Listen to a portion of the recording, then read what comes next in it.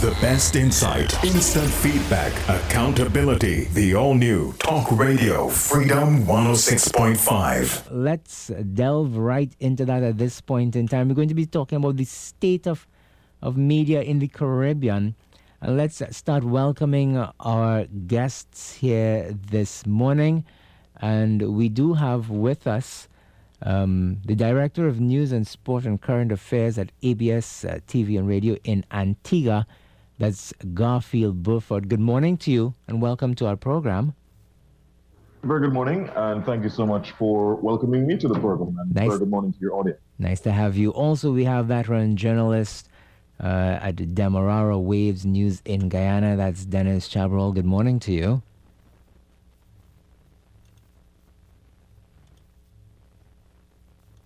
I think we have him on. Okay, we'll circle back to him as well. Also joining us this morning on our program, we have senior reporter, communications specialist, I think it's out of St. Lucia, that's Jade Brown. Good morning to you, Jade, and welcome to our Good morning. Nice to have you with us here this morning, and of course Dennis will join our conversation in just a bit.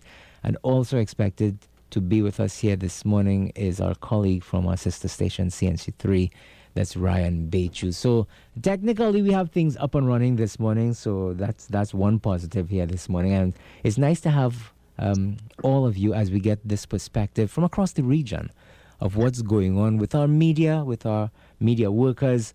Yesterday we had a pretty interesting discussion with the head of the Media Association here at Homeless Era Mathur, and she went directly to some of the challenges confronting media and some of the things that media are engaging in themselves that are shooting themselves in the foot.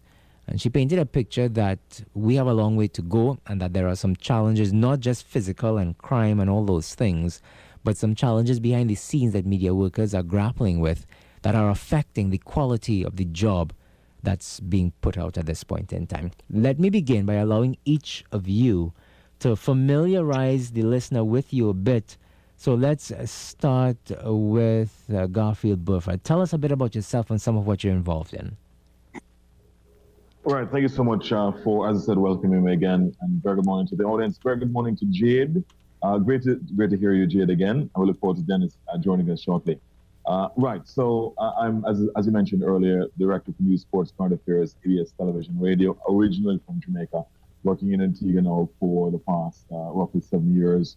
I also serve on the News Committee of the World Broadcasting Unions. I am one of the two representatives of the Caribbean Broadcasting Union. So that'll give me pretty much a very good vantage point to be able to examine some of the challenges that not only the CBU faces, but also the other broadcasting unions across the world. I mean, we're blessed to have on that News Committee members of the European Broadcasting Union, the North American, the Asia Pacific, Africa Broadcasting Association. So it gives us a good sense of how, or especially news and broadcast journalism and news gathering is being affected across the world. But certainly here in the Caribbean, it is a particular challenge in relation to not just, as you mentioned, the physical threats that journalists face. And for example, we remember and commiserate with our colleagues in Jamaica at Nationwide News Network, who on September 8th were subjected to a very, very difficult situation when they were the subject of a drive-by shooting. Fortunately, no one was injured, but it was a very harrowing experience. No journalist should be encountering that kind of situation on the job, where for example, somebody who passes, stops on a motorcycle and starts to fire on the compound where they are. It is obviously an intimidatory tactic, and should be roundly condemned across the board. So apart from those issues of physical violence in some of our countries, Jamaica, Guyana, Haiti, for example, we commiserate with our French-speaking members there in Haiti. There are also other challenges that media workers face. For example, fake news, false information, fake news, misinformation, disinformation, the propaganda war. And as we mentioned, war, the wars which, for example, are going on now in Ukraine, Russia's war in Ukraine, the Israel-Hamas conflict. We commiserate with our colleagues who are covering those conflicts, and we send condolences to those who have been killed in those covering those conflicts. And sometimes, in addition to the physical threat that journalists face there in covering those conflicts, it is very sad that sometimes the first casualty of war is the truth. And so sometimes there's this ever-present, ubiquitous challenge of disinformation, and propaganda. So it is a multifaceted challenge that we face, not only here in the Caribbean, but across the world as well. Yeah. We must confront those issues frontally. Of course, there are the issues of technology and artificial intelligence, and as I said, bolstering the threat posed by fake news, disinformation, and so on. So it is one that is a multi-headed hydra that we have to contend with on all fronts, and we must be alert to the challenges to be able to respond. Yeah. Definitely setting the stage for our discussion. I had the opportunity to visit Antigua many years ago. I think it was the ACM as well that had a training, and the person who was spearheading all of this back then was Julius Gittins. I haven't heard from him or about him in quite some time, so I'm not too sure what he's up to these days. But Antigua is definitely an amazing place to visit. We'll get more to that a little later on. Let's welcome to our discussion now and find out some more about veteran journalist at Demerara Waves News in Guyana. That's Dennis Chabrol. I think we had spoken to you some time ago when there was this fire that killed a number of young children. Tell us a bit about yourself and some of what you're involved in. Good morning to you and good morning to my colleagues and, of course, listeners across Trinidad, Tobago, and the wider world. Well, I've been involved in journalism and the media since 1985, and through that period, I've worked with a number of local media houses as well as regional and international media. I've also been an executive member of the Association of Caribbean Media Workers and the Guyana Press Association. And I've been paying close attention to issues of freedom of expression, media freedom generally, and of course, coming with that, the volatility of the environment where we work, though it may not be comparable to other parts of the world, such as Israel and Palestine and other hot spots. But we do have our own unique considerations here that we need to keep an eye on. Otherwise, we may end up in a situation where we eventually fall into the category of the global hotspots as far as violence against journalists are concerned. I have had the opportunity to work in a number of other Caribbean islands, so in that respect, I would think that I have a fairly broad perspective on what obtains in the Caribbean media landscape, not only in Guyana. I've never been to Guyana, but I know a lot of people who come from Guyana, who are Guyanese, and people who travel back and forth now because of business. And Guyana definitely is the hot spot, people coming across, people wanting to come across. And I've been told that it's a beautiful country. There's a lot there that would entice the traveler. So maybe one of these days, I've been invited a number of times, and maybe one day I might take the invitation. Let's get to to another of our guests here this morning. And she's from out of St. Lucia, Senior Reporter Communications Specialist Jade Brown. Good morning once again. Tell us a bit about yourself. Good morning, and thank you for having me. Good morning to my colleagues. Garfield, hello. I work here in St. Lucia, and let me tell you, we have a lot of challenges. We have a lot of challenges here at home. But let me just start off by saying I'm currently working with the government of St. Lucia as a communications specialist for the St. Jude Hospital Reconstruction Project and the Universal Health Coverage Project, which is now being launched. Prior to that, I was the news editor, director, and anchor of NBC Prime News. And prior to that, I was the press secretary to former Prime Minister Dr. Kennedy Anthony. St. Lucia is a very special place, very beautiful. However, let me just start off by saying we have no media association. There is no active media association in St. Lucia, and therein lies the root of our problems. So in terms of opportunities, unless the journalist who is well seasoned and well connected, throughout the region and knows where to look for these training opportunities, it would pass them by. They would not get those opportunities. And we find that there are many, many, many journalists, or shall I say green news reporters, who are enticed, by the bright lights. They come into the media, they are untrained. The senior journalists, they may not have the time or the expertise or even the will to train them. And what we find is watered down news in St. Lucia. And it has become a problem, because when you have that, of course, you have stories that are not fact checked. You have stories that are probably one-sided. Another issue that we have here is, the strong arm of politics playing in media. And to me, there is no space or place for that. So there are many stories that journalists would not touch. They would shy away from out of fear of victimization. And I think that is a major issue. It has been a major issue in St. Lucia for many, many years now. And that would be something that journalists would also speak about. One issue that would hinder them from, completing their duties. And also journalists being branded, media houses being branded. You would look to the US and you would know, which one is, towards the left or the right. But then here in St. Lucia, you don't have that. So once you're branded as supporting a particular party, that is it for you. You don't get endorsements, you don't get sponsorship deals from businesses that may support the other side. It's really messy right now.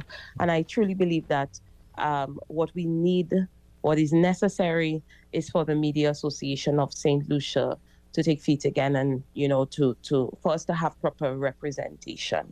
Yesterday, when we had the discussion about media in general and what's taking place here at home, the head of the Media Association here at home described it as self-censure. And she was suggesting that we have growing evidence of media houses and media personnel censoring themselves simply because of external pressures, be they political pressures, financial pressures, meaning that if you carry a certain story a certain way, you will not benefit from sponsorship from government, from business and others, and also the fear of crime. That if you carry certain stories, given what's taking place in this country with the crime situation and how it's out of control, you run the risk of being a target. And she went on to say that it is something that is not spoken about as widely as it should be, but it takes place and it is affecting the final product. Some of the callers yesterday suggested that we're not seeing the kind of investigative stories that we had seen at one point in time. We're not seeing reporters going in depth when they go on assignment and challenging what they are told. And the majority of stories now come back and are government minister so-and-so said so-and-so. And then they follow up, well, he also said so-and-so. And that's the story. Not going behind the headlines. Is that something that you all are experiencing or are aware of or are noticing or does not exist at all in the various areas that and the various islands and countries that you deal with? Let's start with Antigua. Is that something that journalists and reporters in Antigua have to confront? Right. Yes, it's to a large extent the challenges that Jade mentioned and that Dennis mentioned are also evident here as well. And I think Jade is spot on that some of those challenges in St. Lucia are similar to the ones we're having here. So there is a lot of self-censorship that takes place here. Some of it is part of the fact is that some of the media houses are generally seen to be aligned, even if they do not agree that they are aligned. They are seen to be aligned by segments of the public, certainly cast in that particular light by members of the various political parties, which see, for example, what they consider to be friendly stations to them, sympathetic to their cause, and stations which are a little bit antagonistic to their cause. That's part of the challenge. But I think the broader issue of the quality of journalism, the depth of journalism is a challenge that we have to contend with at the level of the CBU, at the level of the ACM, at the level of as many media associations as possible coming together. And I think that it is a risk, it is a threat to the industry, to the sustainability of the industry, to the credibility that the industry has. There's quite a bit of self-censorship as well. I think part of it is, apart from the political element, the political constructs that exist, there's also the self-censorship on the basis of defamation and libel. I think part of the challenge, what Jade mentioned, is that some journalists are too green to know what they can get away with in relation to defamation, and what do they have solid defenses for. So they try to err too much on the side of caution. In other words, they stay far from a story as opposed to tackling the story and knowing what are the thresholds, what are the guardrails that they must adhere to ensure that they can, one, report factually in the public interest, raise issues in the public interest through fair comment, and while at the same time mitigating any threat or risk of defaming individuals and putting their media houses at significant financial risk. So I think that part of that is training, part of that is experience, and part of that is media houses having individuals who are in it for the long haul. Journalists sometimes come into the field for, as Jade mentioned, the bright lights. I think it's a flashy, very glitzy career because they're going to be on TV, well, for the ones who are on TV or online, without understanding the particular tenets of the field and being committed to the field and being absolutely passionate about spending long hours doing research. In other words, the hard work. There's no substitute for hard work in the field of journalism. It is about getting the facts right and go where the facts are, go where the story is, go wherever the facts and the information lead you. Even if that takes you to making 1,000 calls, even if that takes you from moving from one person who refers you to another person and you end up talking to 100 people for the day, if that's where the story takes you. But you have to have the commitment, the passion, the motivation, the drive to get that done. And too often we don't see that in the field, especially journalists coming in who don't necessarily have that hunger and passion and drive. And so it takes away from the quality of journalism. And part of it, as I said, self-censorship, media houses, even at the editorial board level, will not be willing to take on certain stories, challenge certain stories, challenge the establishment because of various means of self-censorship, whether it be political, financial, business, commercial, or defamation purposes. So some of that is absolutely evident here, and it's an area that we have to contend with. By the way, in the last Press Freedom Index published last World Press Freedom Day on May 3, the OECS, which we're part of here in Antigua Barbuda, was ranked 93. This is on 38 places from the 2022 index. So significant work to be done, significant concerns that have to be addressed. Yeah. Let's find out about the Guyana experience, Dennis Chabrol. Are these challenges evident in Guyana? Is it something that you all have to confront with as well? Yes, I think we do share some of the very challenges that my colleagues pointed to. But I think importantly also is the fact that media houses here in Guyana, many of them, are actually owned by people who are engaged in politics. So in that sense, it also affects the way the reporters who may be basically eking out a living and also being untrained and inexperienced having to deal with that scenario. So they are basically working on the political instructions. They know when to self-censor, and therefore they are basically only interested in providing copies that are pleasing to their political bosses. In Guyana, we have several media houses that are obviously known to be politically aligned. Therefore, you will not get perspectives or stories from that are challenging the ownership or their political affiliation, but you will instead get stories that seek to go after the opposition. Also inherent in that is the fact that sponsors who are aligned to segments of the business community that are in turn sympathetic to the party in power also have to, be wary of where they will place their ads preferentially, so they do not fall into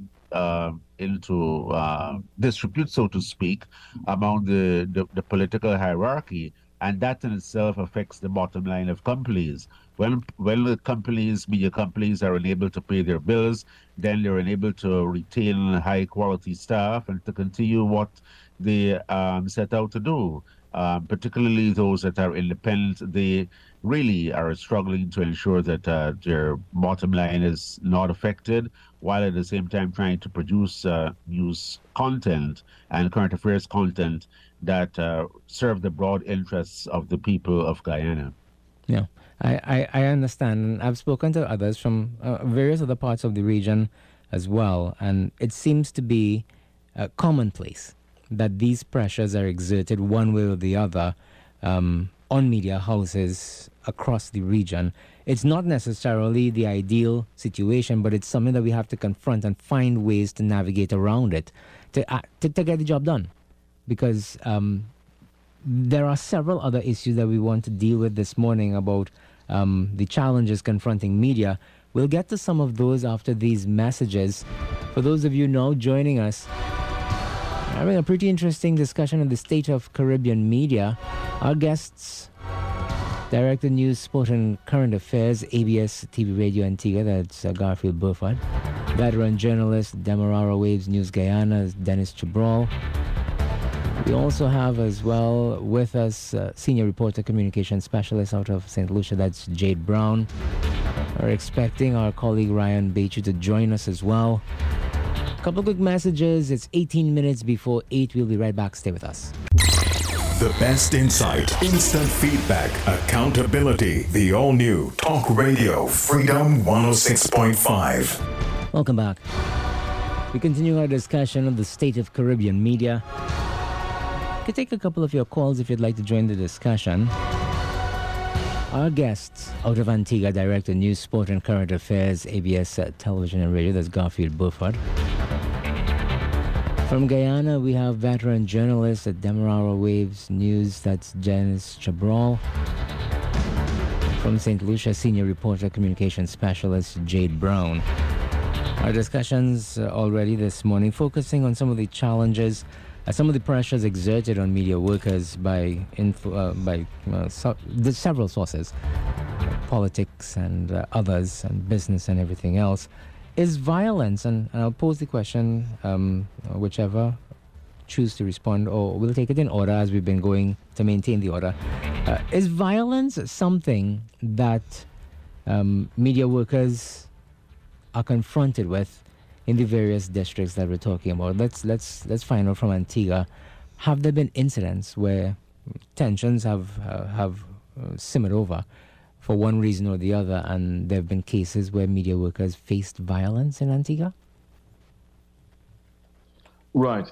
So thankfully not what I'm aware of. There have been no such incidents that I'm aware of in terms of physical threats of violence, or any violence that has been meted out to my colleagues here in Antigua. And I don't think that has been the case for much of the OECS. I can't speak for all the territories in the OECS, but certainly here in Antigua Barbuda, it's not been a significant challenge in terms of physical violence. Mm-hmm. There is, of course, the verbal barbs, which are directed at some media houses and or journalists in relation to people expressing their strong displeasure about how, for example, they've carried stories, especially in relation to political matters, which are often very highly charged in these parts, as they are right across the Caribbean. But I think apart from the verbal, sometimes verbal, it borders on threats.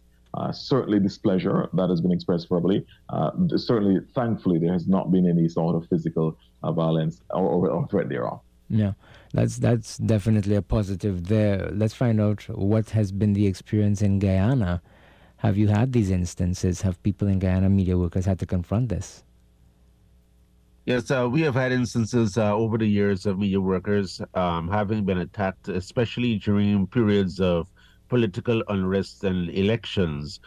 Thankfully, there have not been many, but sufficient to raise eyebrows. I remember distinctly more than 20 years ago, there had been a political protest in the city, and one of the crews on the road that was working with the state-owned National Communications Network was attacked.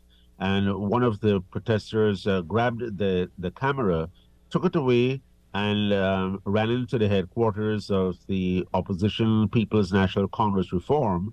And that, of course, did certainly create concerns among media colleagues across the board. I think eventually the camera was returned. I don't think that the police was engaged in the matter, but it certainly became another aspect of the political environment in terms of the posturing and so on. The fact that the media worker was attacked and the camera was taken away, and more so, it was a state media worker who was the victim. Of course, this goes back to what I was saying earlier, that much of this depends not only on the commercial side, but of course in the operational side, where you're working and what is happening when. The fact of the matter is that the state media in Guyana are always beholden to the government of the day. They're seen as the propaganda tools of the party in power, and therefore the opposition at any given point in time will say and perhaps do all sorts of things against the state-owned media, and therefore the workers become vulnerable when they go out on the road, not because they are not good people in their own right, but because of where they work. And that in itself is a major challenge. People are not looking to see whether you're a good guy personally or you're a bad guy, or you're just out there trying to do your best to earn a living, therefore you ended up in the state media. What they're looking at is that you're a symbol of the state media, or perhaps you're a symbol of a media entity that is opposed to the or in favor of the political status quo. And therein lies the challenge for media workers when they go out into the fields, especially in political periods of political unrest and elections and so on. We all know that with the last election in Guyana, tensions were very, very, very high for the obvious reason. All that transpired and how the results dragged out and all that took place then, that must have been a really challenging time for media as well, given how polarized and how high tensions were. There were no instances back then, were they? No, there were no instances, thankfully. I think everyone was practically focused on what was going on at the returning office for Region 4. And I think broadly speaking, everyone saw what was happening. So we did not have that situation where people were attacked, media workers were attacked. But given what was being said around in terms of the commentary around certain issues, people obviously had heightened perceptions of where some media houses were leaning. But that, as I said, did not take away from the fact of what was happening at the returning office in Region 4. And I think the court rulings themselves helped to steer the process in a particular direction, whether one saw it as being favorable or unfavorable. So yeah. I think we really escaped the worst. Yeah. Let's bring Jade Brown into our conversation as well. When it comes to actual violence, is that something that you all have ever experienced? Thankfully, here we have not really experienced that. No physical violence against any media house, not that I am aware of. I know that in terms of threats, yes, the media workers, they get that when they go out into the field. What we've been grappling with in St. Lucia is a surge in crime, particularly in the east and south of the island. And when the media workers do venture out into these crime hotspots, as the Royal St. Lucia Police Force has labeled it, they would come across some threats. I do recall one instance where one staff of mine had gone down into this particular area where there were 6 murders in 2 days, and for St. Lucia, that is a lot. And one of the individuals whom she asked directions was trying to lure her into a very, very dangerous area, and she was unfamiliar with the area, and it took a good Samaritan to steer her, to safety. That happened. So since then, what my media house did is we decided that no journalist would cover stories in the hotspots. So that is what has happened. So if there is a murder or anything like that, we would go to the area, but we would not go to the actual area of the crime. We would try to stay in the vicinity along the periphery, but I would not send them into said areas. No. That's basically what we've experienced here.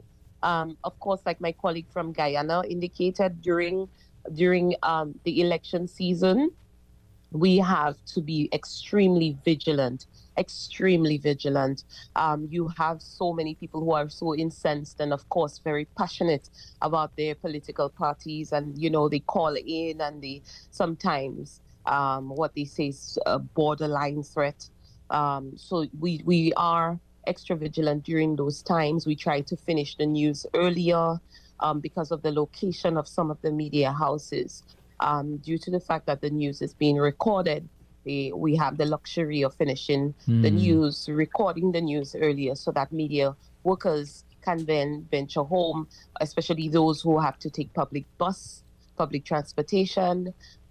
So we try to put the safety measures in place so that we keep our colleagues safe. Yes, prevention better than cure, definitely in this instance. We need to take a couple messages to take us up to the news, but when we get back on the other side of 8, you'll be joined by my colleague Tosca. She'll be taking over because I have to head across to location for a live broadcast. But our conversation continues. The best insight, instant feedback, accountability. The all-new Talk Radio Freedom 106.5. This is the Morning Rumble with Satish Mahabir.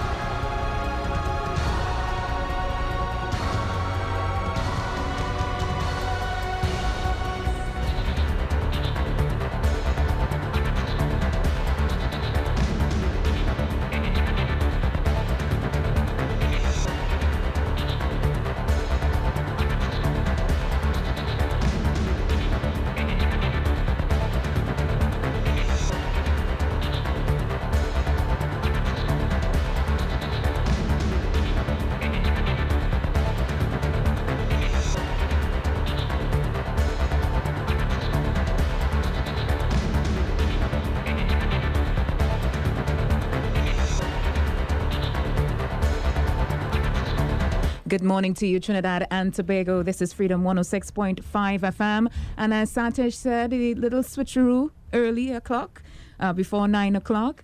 My name is Tosca Martinez. Welcome to the Morning Rumble, if you're just joining us. And we were taking part in a conversation about the state of media in the Caribbean.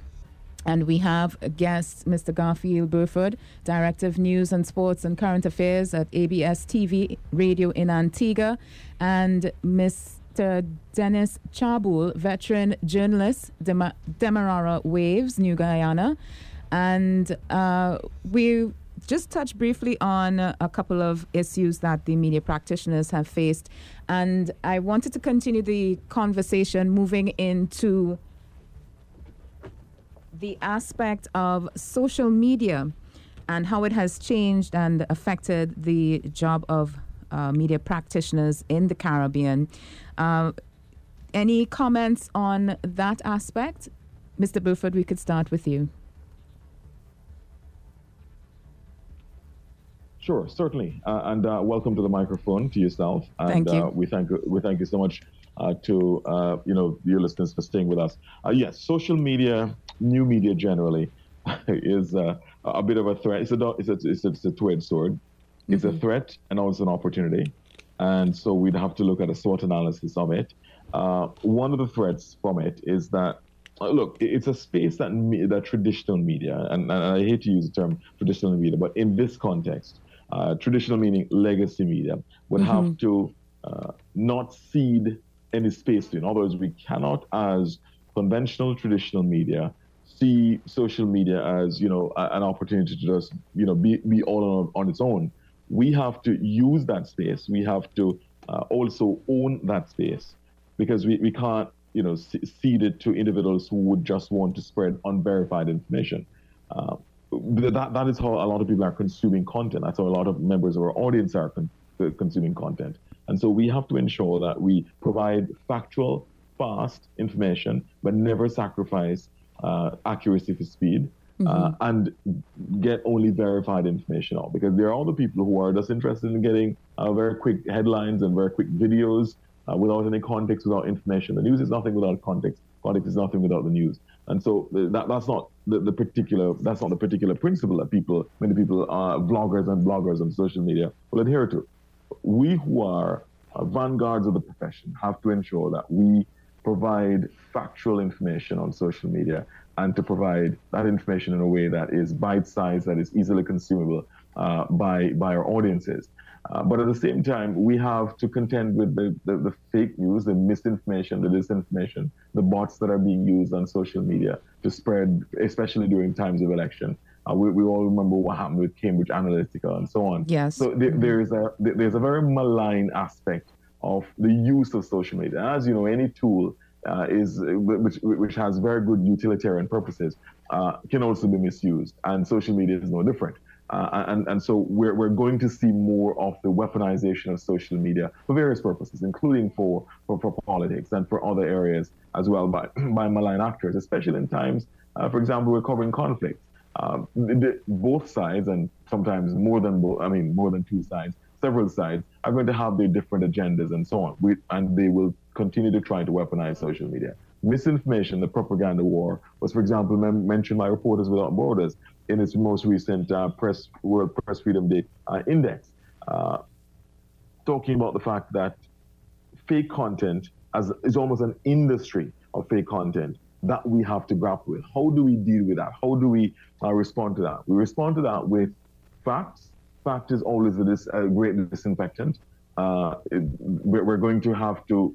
We can't respond to everything, because if we spend time responding to everything and expose the propaganda and the misinformation, we almost have a complete designated section of our newsrooms which are going to be just responding to fake news and misinformation, which in the Caribbean, we don't always have the luxury of having those resources to be able to do that.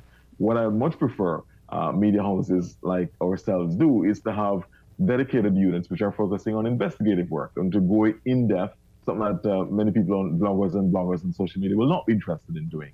So we have to operate on parallel tracks. We have to continue to provide factual content and information on social media. That is, in other words, the go-to source for people who are interested in facts and logic and credibility.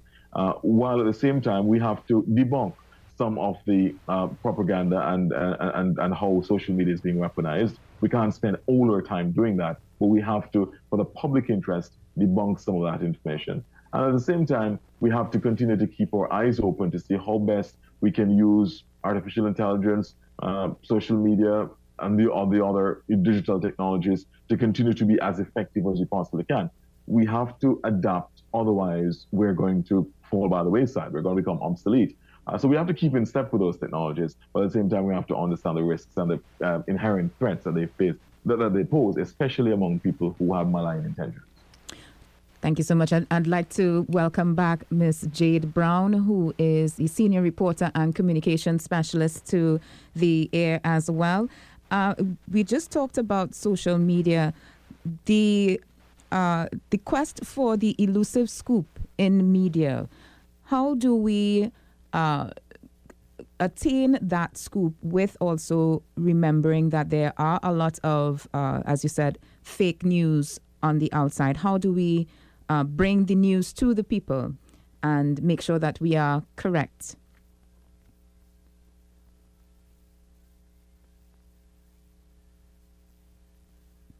Hello?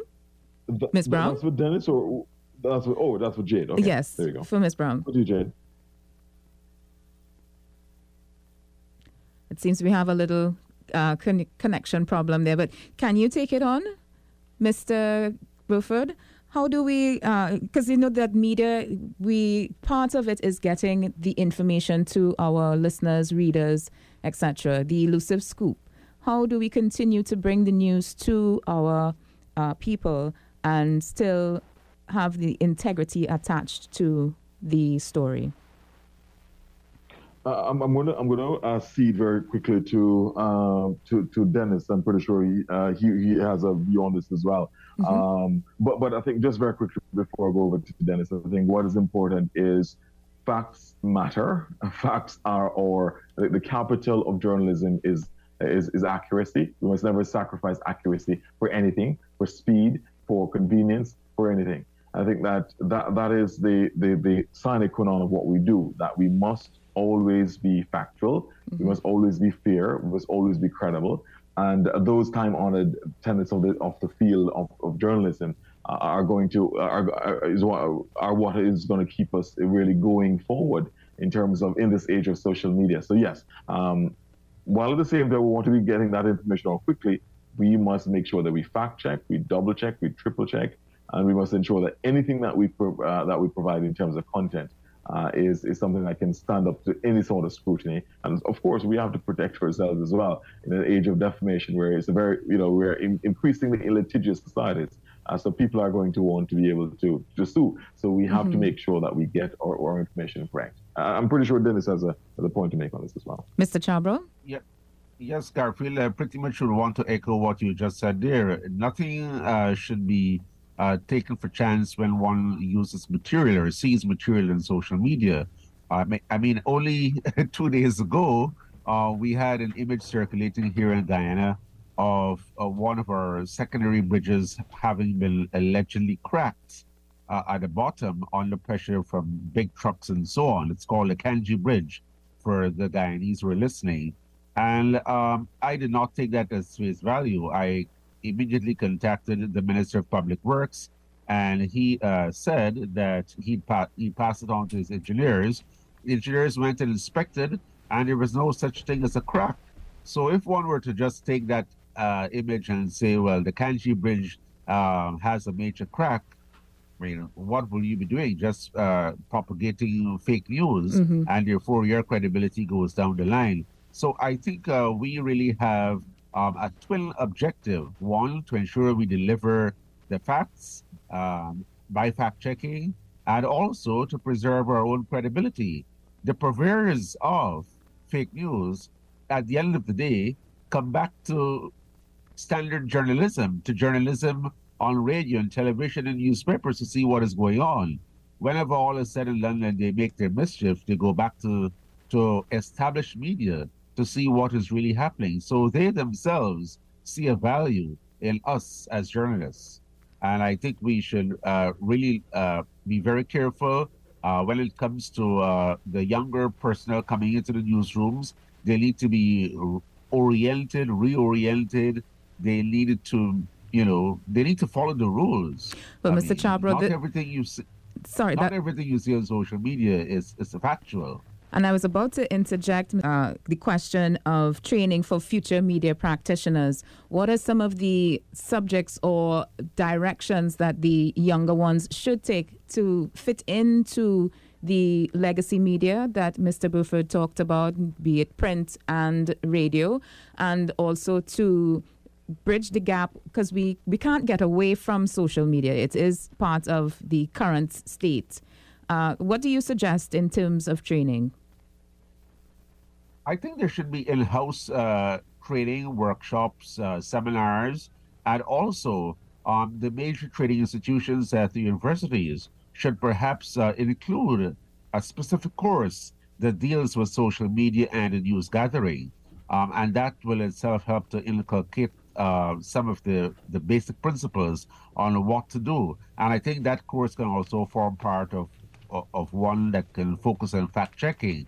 Because if we do not do these things on a regular basis and institutionalize them in our major training institutions like CARICM Carimac and at the University of Guyana and Antibes de Cabo in Suriname and elsewhere, then we will not be equipping our younger folk with the tools. And also, those people who are engaged in public relations and crisis communication, they too will stand to benefit from having such training courses at those tertiary institutions. So it is a win-win for everyone, regardless of whether you're a journalist or a public relations practitioner or a crisis communications practitioner. All of us need to recognize at the end of the day that this is an important subject that affects the integrity of journalism and communication in the broader sphere. As we are speaking about that, how does artificial intelligence play into that training? I had a discussion with a lecturer from the University of the West Indies where the discussion led to understanding that AI, just like social media, is the current trend, and stating that in some cases, from the perspective of the lecturer, the artificial intelligence has a way of creating the curriculum, the format, and also classes. How do we adapt to that? I would say artificial intelligence is a good thing like social media, and it is also a bad thing. If we are not careful, then we can end up with plagiarism, for one, being a major sin when it comes to the use of artificial intelligence. Mm-hmm. It may also create content that we ourselves, if we were to use them just as they have been produced, may not necessarily be factual, because at the end of the day, artificial intelligence is basically scraping data that is available online and presenting it to us. Mm-hmm. Also, importantly, artificial intelligence has the potential to degrade our ability to write on our own, develop our own writing skills. You may find yourself having difficulty analyzing whether someone is proficient or not in the business of news gathering, because he or she may basically take a news release and copy it into an artificial intelligence system and expects artificial intelligence to rewrite that press release and bring it back out as so-called new copy. But you have not activated your own mental capacity, your critical thinking, content, your critical thinking. And therein lies a big challenge for us as far as artificial intelligence is concerned. I'm not throwing it out of the window, but I'm saying we need to flag it because it has important considerations for plagiarism and the integrity of journalism. Mr. Burford, yes. May I just jump in just very quickly, just to underline what Dennis was mentioning. I'll quote just very briefly for you from the World Press Freedom Index, the last one, 2023. And this is what it talks about. The unprecedented ability to tamper with content is being used to undermine those who embody quality journalism and weaken journalism itself. Here's what it says about artificial intelligence. AI is digesting content and regurgitating it in the form of synthesis that flout the principles of rigor and reliability. And therein lies the challenge. The lines are being blurred between what is real and what is false, what is conjured up content, what is concocted content, and what is real content. And I think the journalist has to be so focused on ensuring facts and double checking and triple checking. That takes on added meaning right now. I'll give you an example. With artificial intelligence, you can your voice can be synthesized. So this program, all an AI system would have to do is to ingest this program and to put it in another language, put it in another voice, and all of a sudden, hardly anybody can sometimes know the difference between which was the real program. And that is the challenge that we have. You can hear somebody's voice on a voice clip going around, and it sounds very much like the person. Dr. Rowley in Trinidad, Gaston Brown here in Antigua, Dr. Mohamed Erfanali in Guyana. They did it with Barack Obama. They've done it. There you go. Philip J. Yes, indeed. Philip J. Pierre in St. Lucia, where Jade is. And unless a journalist is checking to see, hold on, let's see what's the provenance of that, then they might get caught in that web, because as I said, there are malign actors who are focused on, there's an industry, there's a fake content industry. It's being weaponized. AI, artificial intelligence, and social media are being weaponized to meet particular ends, to meet, as I said, malign purposes. And so we have to be far more focused on making sure that what we actually say, what we're actually reporting is actually based on facts, especially images. A lot of images are being doctored these days. Again, I quote for you the report, the fifth version of Midjourney, an AI program that generates very high definition images in response to natural language requests, has been feeding social media with increasingly plausible and undetectable fake photos, including quite realistic looking ones of Donald Trump being stopped by police officers, and a picture and a comatose Julian Assange in a straitjacket, which went viral. Again, this is what, it's a new age. We have to be alert to the danger. And as Dennis, I agree with Dennis wholeheartedly, especially journalists just coming into the field, very eager to get content out because they're eager to get content quickly without necessarily focusing on trying to make sure that it's factual. They might be caught in that net unwittingly because they're not focusing on it. We have to be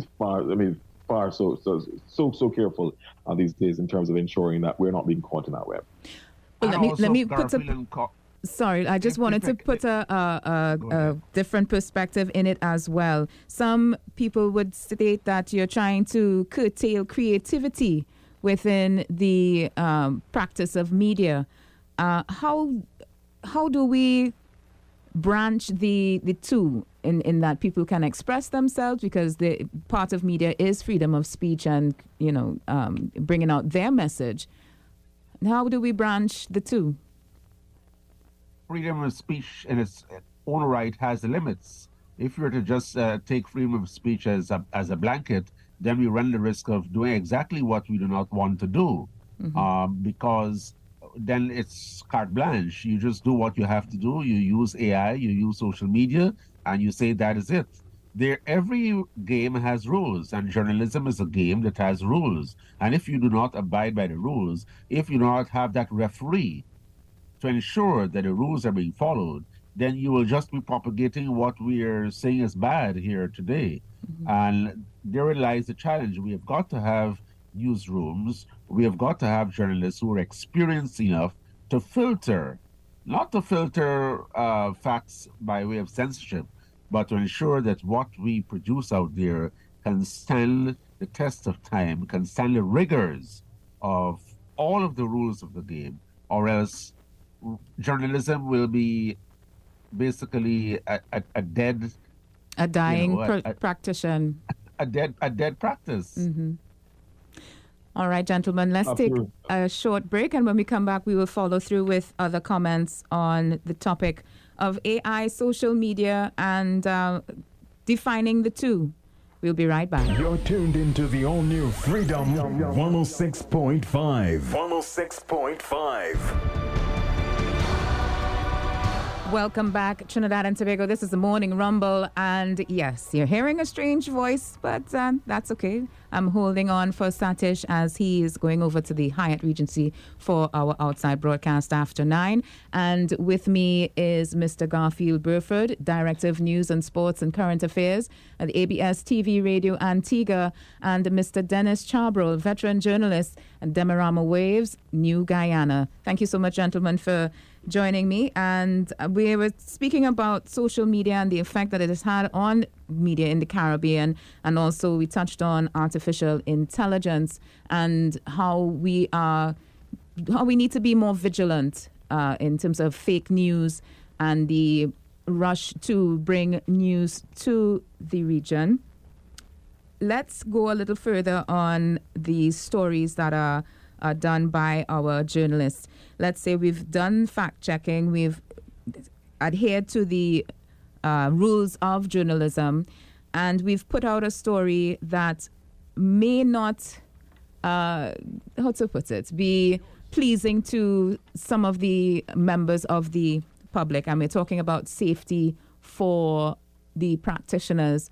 What can we do, or what needs to be done to ensure the safety of media practitioners throughout the Caribbean once we start to bring factual and informative pieces to our readers and listeners? Could I just say very quickly, and then I'm pretty sure Dennis has a point to make on it as well. Before I go on to that, though, let me just make a very quick point in relation to the matter of artificial intelligence and the fake news or the fake content industry. Sure. You'd be very happy to note. You'd be very happy to know that earlier we were talking to Satish that we're also the Caribbean Broadcasting Union is also doing some work with the News Committee. I'm pleased to be a member of the News Committee of the World Broadcasting Unions, representing the Caribbean Broadcasting Unions. This is the umbrella organization globally for all the broadcasting unions. So the CBU is just one of the member unions on it.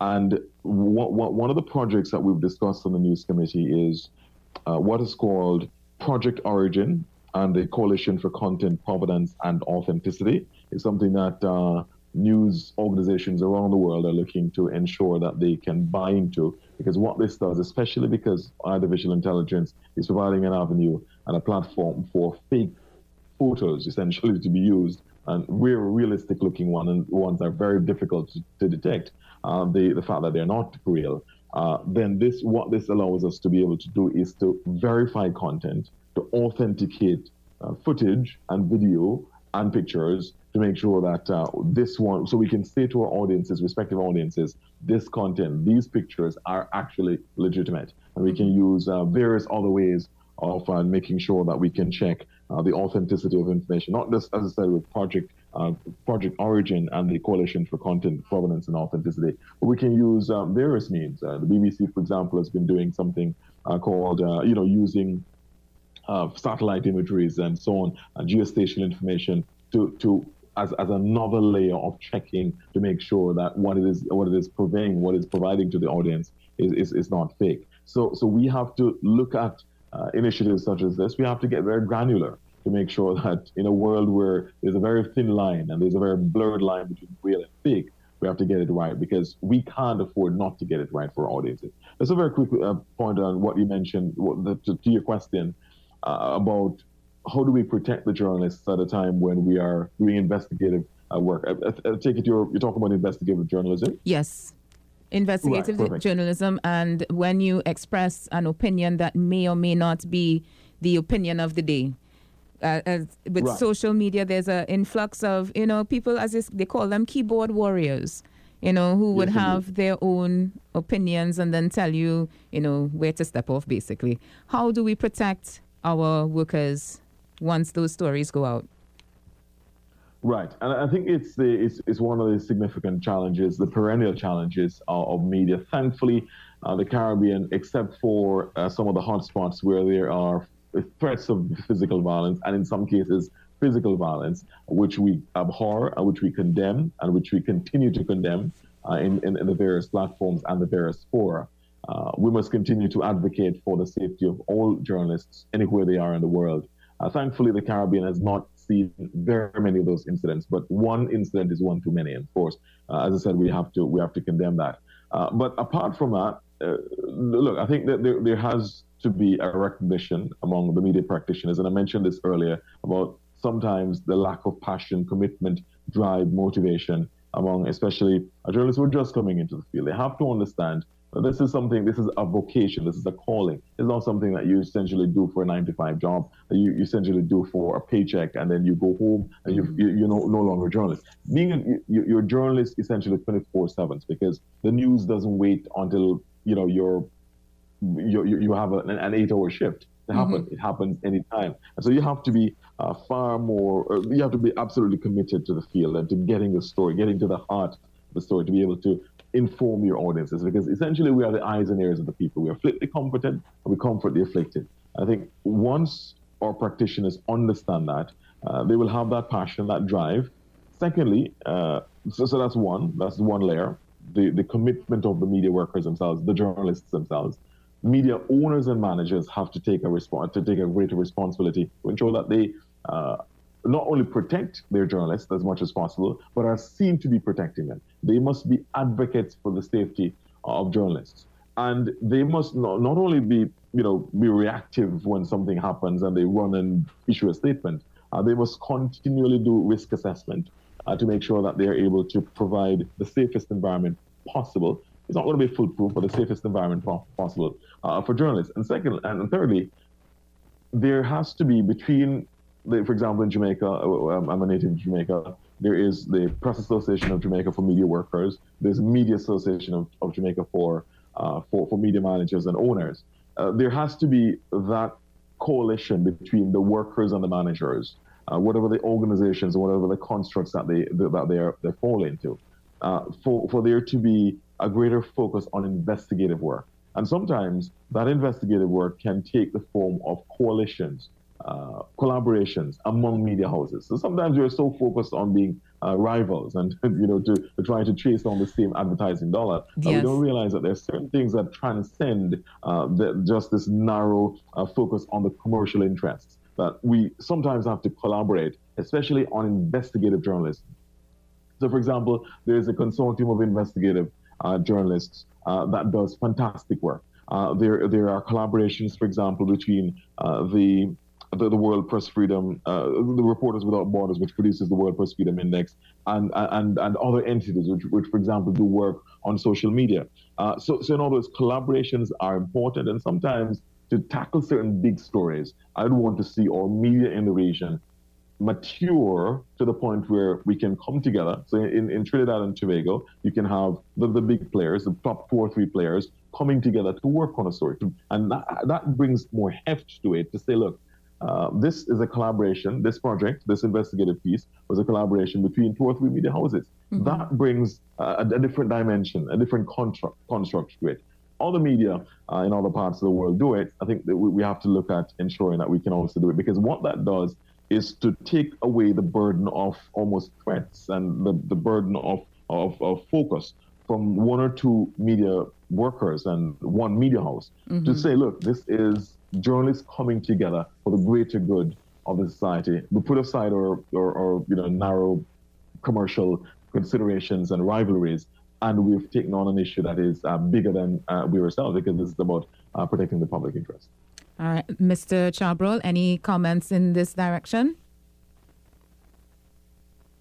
I would think for the most part that we are here to work in the public's interest. I think where we may have a continuous challenge, as I have seen over the years happening here in Guyana, is even though we may have cross-border collaboration for the production of a particular news story or feature, if it does not sit well with the sponsors or with the government of the day, then what you may find is that production will never be aired, or it will be butchered. That is to say, huge chunks that the government considers to be inimical to its interests will be taken out, and then the edited version will be broadcast. So it comes down now to the need for some sort of guideposts or guideline or charter that will govern how we perform our duties, that will insulate the newsroom editorially from any sort of interference, whether commercial or political. If we do not do that, then we will always find ourselves being victims of censorship and shortchanging the public, which at the end is not what the public good is. All right, which leads me to the next question. What are the tools that are necessary for the longevity of legacy news and the practitioners of media?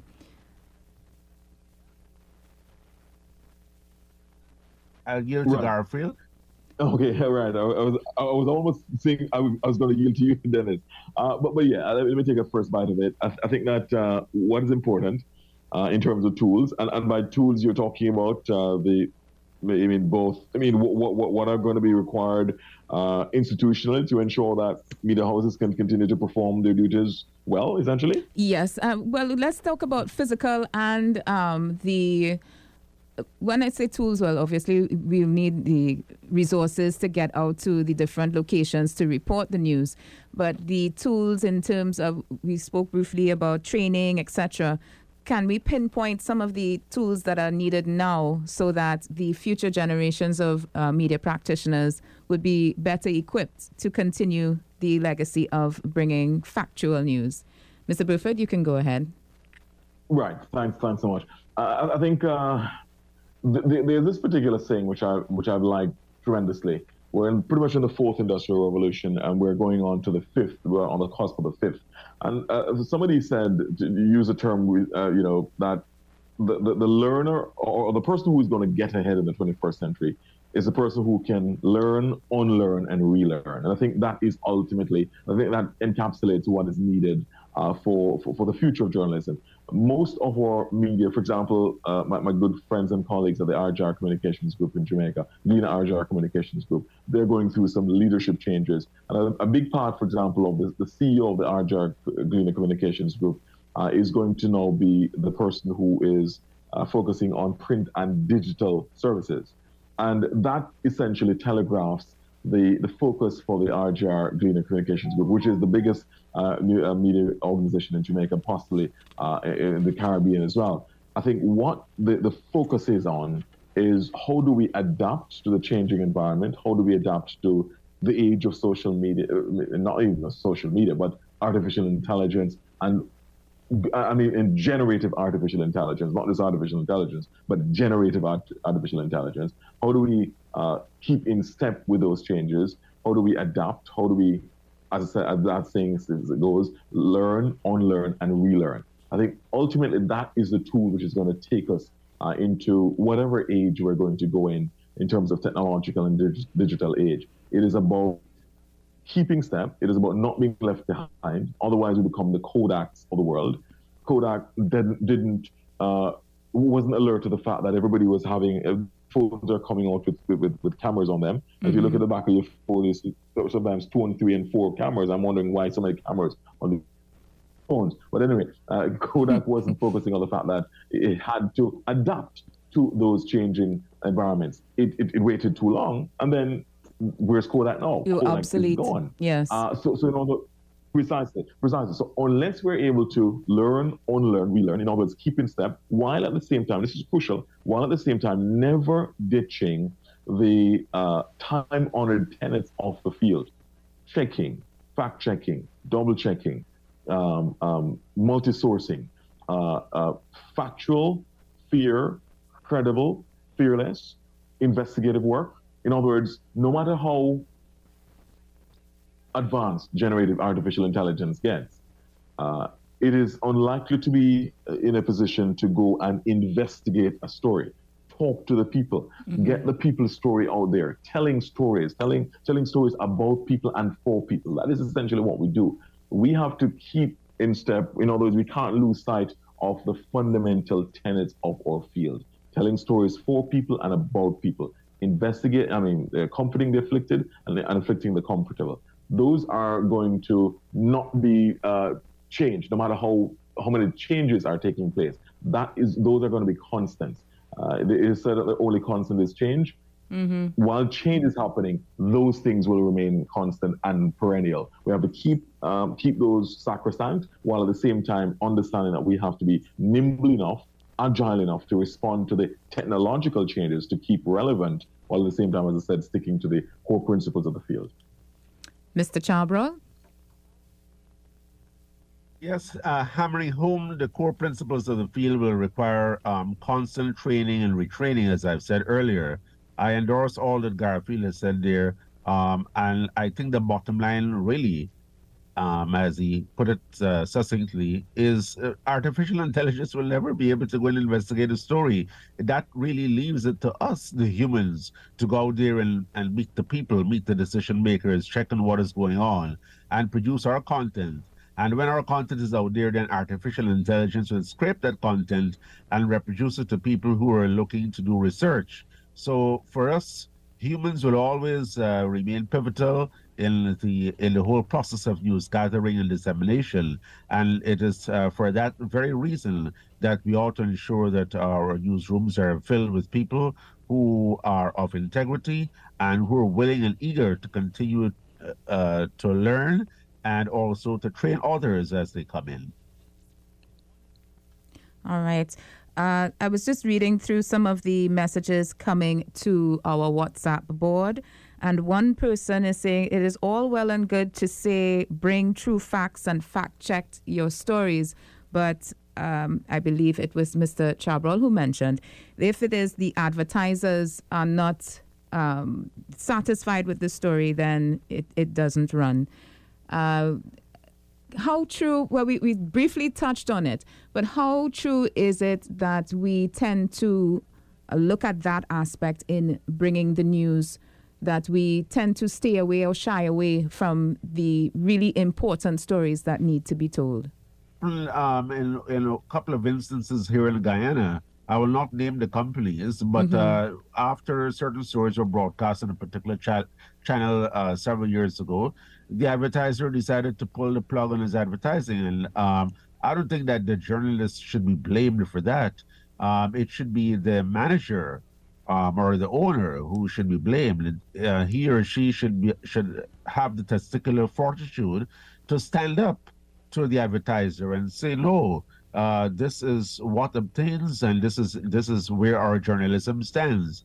And if all or most of the owners and the managers take that stance, the advertisers may most likely back off from withdrawing their ads. I mean, it is very distasteful and ought to be condemned when advertisers do such things. Then they're only interested in having those media outlets being their public relations tools rather than contributing to the survival, the sustenance of investigative journalism and true journalism. Mr. Burford, any comments in this direction? Yes, it is a real threat to the field. In about 2006, thereabouts, my colleague at the time when we were just actually in Jamaica, at the time when we were just actually gotten in the CVM group, a radio station, Hot 102, and my colleague, so we were now making an integrated newsroom. My colleague did a story about a particular company that was advertised. We were about the Christmas time, and the company had advertised that it was making sorrel juice. Sorrel is a big, in the Caribbean, sorrel is a big part of Christmas. And the company was advertising that it was making sorrel juice from real sorrel, not from concentrate. And the journalist went and did some investigative work and realized that that claim was untrue and that it was actually from concentrate. Now, people might argue what turns on that, but it is the facts are the facts. Now, are you going to make it from real sorrel or from concentrate? And so, in other words, the journalist was making it clear that that was an untrue claim. And of course, the company got wind of it, called our commercial division, and threatened to pull all their ads, which was they were a substantial sponsor and advertiser with the station. It turned out that my colleague was absolutely miffed because his story was not carried because the commercial consideration superseded and usurped the editorial consideration. And that happens in a lot of media houses in various forms, in various ways in the Caribbean, because many are small markets. Big advertisers get a big say, unfortunately, in the editorial. And there's sometimes a very blurred line between the commercial and the editorial. And I think that has to be addressed. Recently, actually around about last year this time, I was in the U.S. On the invitation of the State Department as an international visitor leader, the IVLP, the International Visitor Leadership Program. My colleagues from several countries around the world, were taking around a few states to look at some of the challenges facing journalism, and that was one of them. We looked at some states in which they were looking at models of funding that would take them away from the regular commercial business sponsorship and advertising, because sometimes he who pays the piper calls the tune. And unfortunately, the bigger advertisers are sometimes calling the shots. So sometimes what these entities in the states have done is to look at a model where they are either funded by foundations or some other means of funding that is outside of. In fact, some of them are non-profit. The Salt Lake Tribune has actually gone that route of being a non-profit entity as well. And a few others are funded at the community level. A few others are funded by foundations. And so Patreons. Exactly. So it is something that we have to look seriously at the Caribbean, seriously on in the Caribbean, because, again, it rears its ugly head every now and again that investigative work is shortchanged. Real good quality journalism is shortchanged because media owners are not going to be inclined to pass up on a major sponsor because that story is going to be deleterious to that person's brand. Look, the journalist is not going to be thinking about whether it's going to be favorable to your brand or not. The journalist is thinking what is in the public interest. The media owner, media manager is often thinking about what is in their interest, bottom line. So that is where the contretemps exist, and that is where we have to have a serious discussion as a media in the region to look at, do we collaborate on certain things, and do we spread the funding, spread the expenses, for example, to tackle certain issues. That we know we wouldn't have to have all of the financial exposure just on one media house. Thank you so much for your contribution. We're going to take a short break, and when we come back, any closing remarks, gentlemen, we'll be going into it. Also, your phone calls, you can call us at 627-3223 and continue to send your messages to the WhatsApp number. And we will clarify some calls and answer some questions when we come back. The best insight, instant feedback, accountability. The all-new Talk Radio Freedom 106.5.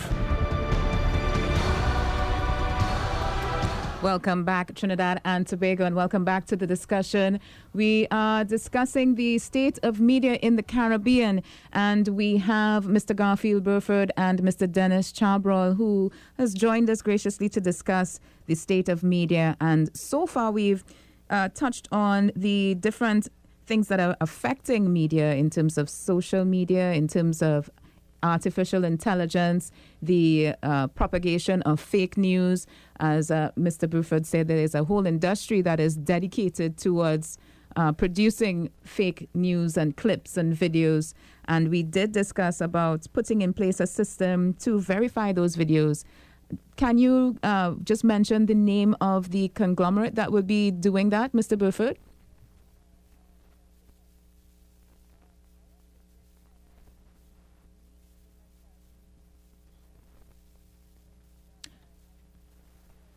I believe Mr. Burford, if you're hearing me, I believe your mic is, yes. So sorry. Yes. So sorry about that. Yes. So it is called Project Origin, and it is a part of the discussions that we're having at the World Broadcasting Unions. I'll just tell you that again in a very short while. So yes, it is in the initial stages of that discussion. So we're looking at authentication and provenance of our video clips. So Project Origin is absolutely crucial in terms of our discussions. It's already something that is in train at BBC, CBC are among the entities which are looking at it. I'm actually going to tell you a little bit more detail on it. There was a presentation made earlier this year at the News Committee of the World Broadcasting Unions on this issue, but it is something that we will have to pay closer attention to. I'm actually opening up the document as we speak. So again, it's called, your listeners can look at it, Project Origin and the Coalition for Content, Provenance and Authenticity.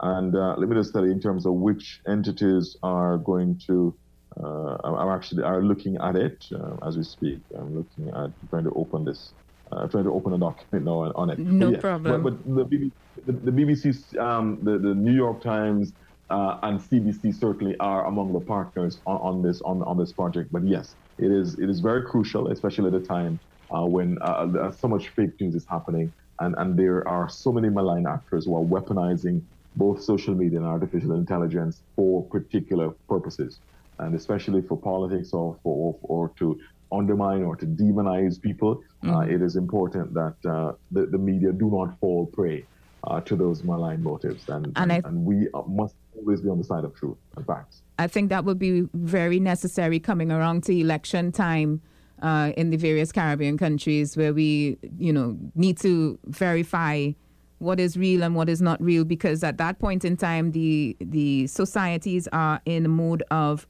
changing or reinstating our governing bodies. So we need to make some good decisions around that time. I've got a phone call coming in at 627-3223, 625-2257. Hello, good morning. Good morning, Tosca. Good morning. Good morning. Good morning to your two esteemed guests. Listening with great interest to the deliberations this morning. It has been said that the truth has no friends.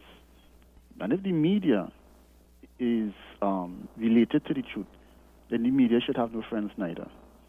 but reality is a real thing, and economic concerns must be part of the considerations of a media house. At the end of the day, it is a business, and I've noticed that over the years, because of social media, because of artificial intelligence, and a number of things, the income at some of these media houses has dwindled tremendously, and it is becoming almost unsustainable.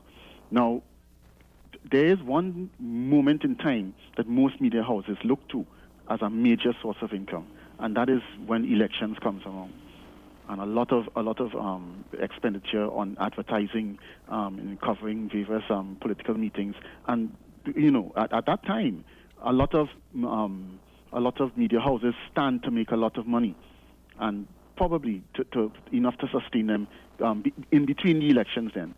And I see that a lot of governments tend to posture themselves and position themselves strategically within that construct. And a lot of media houses in the process almost compromise themselves on the altar of political expediency. Gentlemen, I'd like you to speak about that for a moment, and I'd like to hear your views on how you could combat that process of compromising going forward in the future. I thank you. Thank you so much for your call and your question. Would you like to take this on, Mr. Chabrol? I must concede that I have not heard anything that a gentleman said. Apparently, the phone system is not integrated into the Zoom. I don't know if Garfield managed to pick up anything. I think I was in the same boat as you, Dennis. So, perhaps the whole, could you just repeat quickly what he asked? Basically, he wanted to understand the mechanism that media houses would employ election times, because in his opinion, he believes that the income that comes in at that point in time in terms of broadcast, advertising, etc., tends to sway some media houses to one political party or another, in his opinion.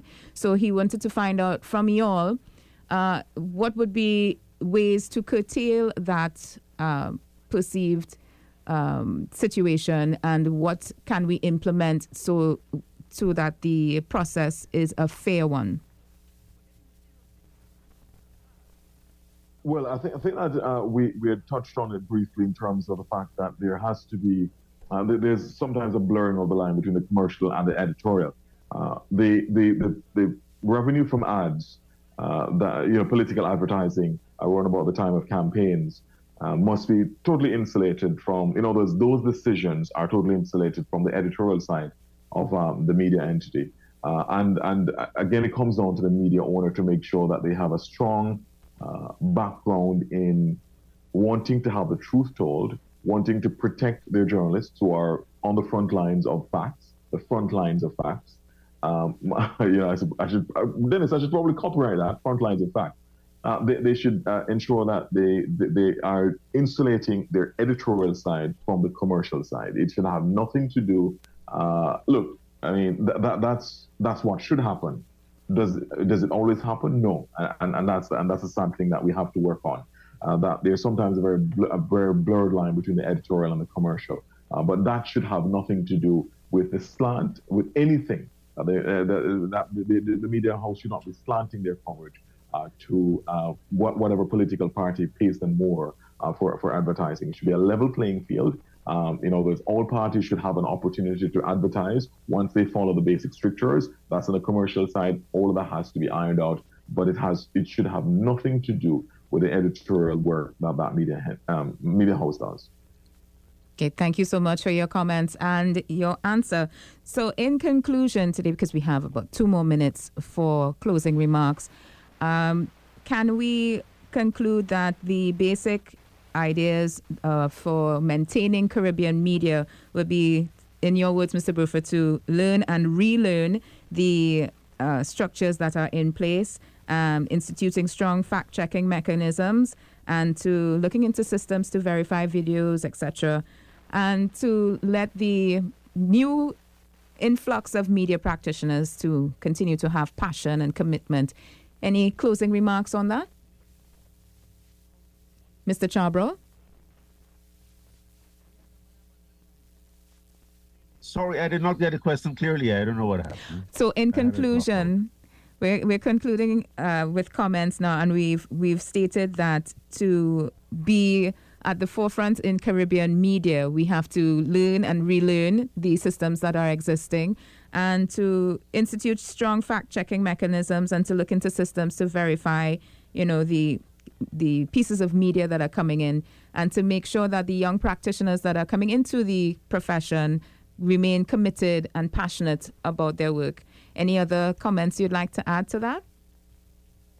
It's perhaps one of the things that can be done as a first step is to have a fact-checking portal within given newsrooms. So whenever something pops up, the editors and perhaps the reporters, with the consent of the editors, can include that in that portal, so everyone knows that he or she can go to that portal to check and double check if there is in fact something that is questionable. And in terms of the overall scheme of things, advertising versus journalism, perhaps advertising contracts should state clearly that the content of the programs will not be affected by the advertising dollar. Thank you so much, Mr. Burford. Yes, absolutely. Agreed, Dennis, certainly on that. And I think that should be made clear. And I think that's where the strength of the media owners and managers to stand up for their journalists, to stand up for the editorial team when they get this pushback, because the pushback is going to come. There are spenders and advertisers who think that, look, because they're spending big money with a media entity, that should determine that the media house should slant their coverage to favor them. They should be told in no uncertain terms that does not happen, will not happen in whatever world, and they can take their money elsewhere. I think there has to be a strength of the media owners and managers. That's a very quick point to say, look, the training, it's an ongoing training, as you were mentioned earlier. It has to be about learning, unlearning, and relearning. We have to keep adapting, especially to the changes in technology in a digital age, and to keep in step with that. In other words, otherwise we're going to be left behind. However, we have to stay faithful and stay true to the absolutely fundamental time-honored principles of journalism about the facts being sacrosanct. Accuracy is sacrosanct and must never be sacrificed on any altar, especially speed or expediency. Those altars are not going to be, in other words, accuracy is absolutely non-negotiable. And as I said, fairness and credibility are absolutely crucial as a capital of journalism. I end by saying, just using very quickly something that was mentioned by the World Press Freedom Index for 2023. And this gives us a kind of broad global perspective on the situation. The situation, according to the index, is very serious in 31 countries, difficult in 42, problematic in 55, and good or satisfactory in only 52 countries. So of 180 countries, the environment for journalism is bad in 7 out of 10 and satisfactory in only 3 out of 10. That gives us some context that we have a lot to be thankful for in the region, but we have a lot of work to do. It doesn't mean that we can't sit on our laurels. Fine, we might not have some of the challenges that exist in other parts of the world, but we have a lot of areas that we must improve on, we must grow on. Investigative work is one of them, training is one of them, and as I said, agility and nimbleness in relation to adapting to technology and not ceding that social media, artificial intelligence space to only some actors who have malign objectives. Thank you so much, Mr. Burford and Mr. Chabrol. Unfortunately, we have to conclude here. And also special thanks to Ms. Jade Brown, who joined us earlier from St. Lucia. Thank you for taking the time to talk about the state of media in the Caribbean. You're welcome. Absolutely. Great to talk with you, and great to be on with Dennis. I'm immensely honored to be on with Dennis as well, and earlier to have been on with Jade as well. Thank you so much. All the best. Take care. All the best. The best insight, instant feedback, accountability. The all-new Talk Radio Freedom 106.5.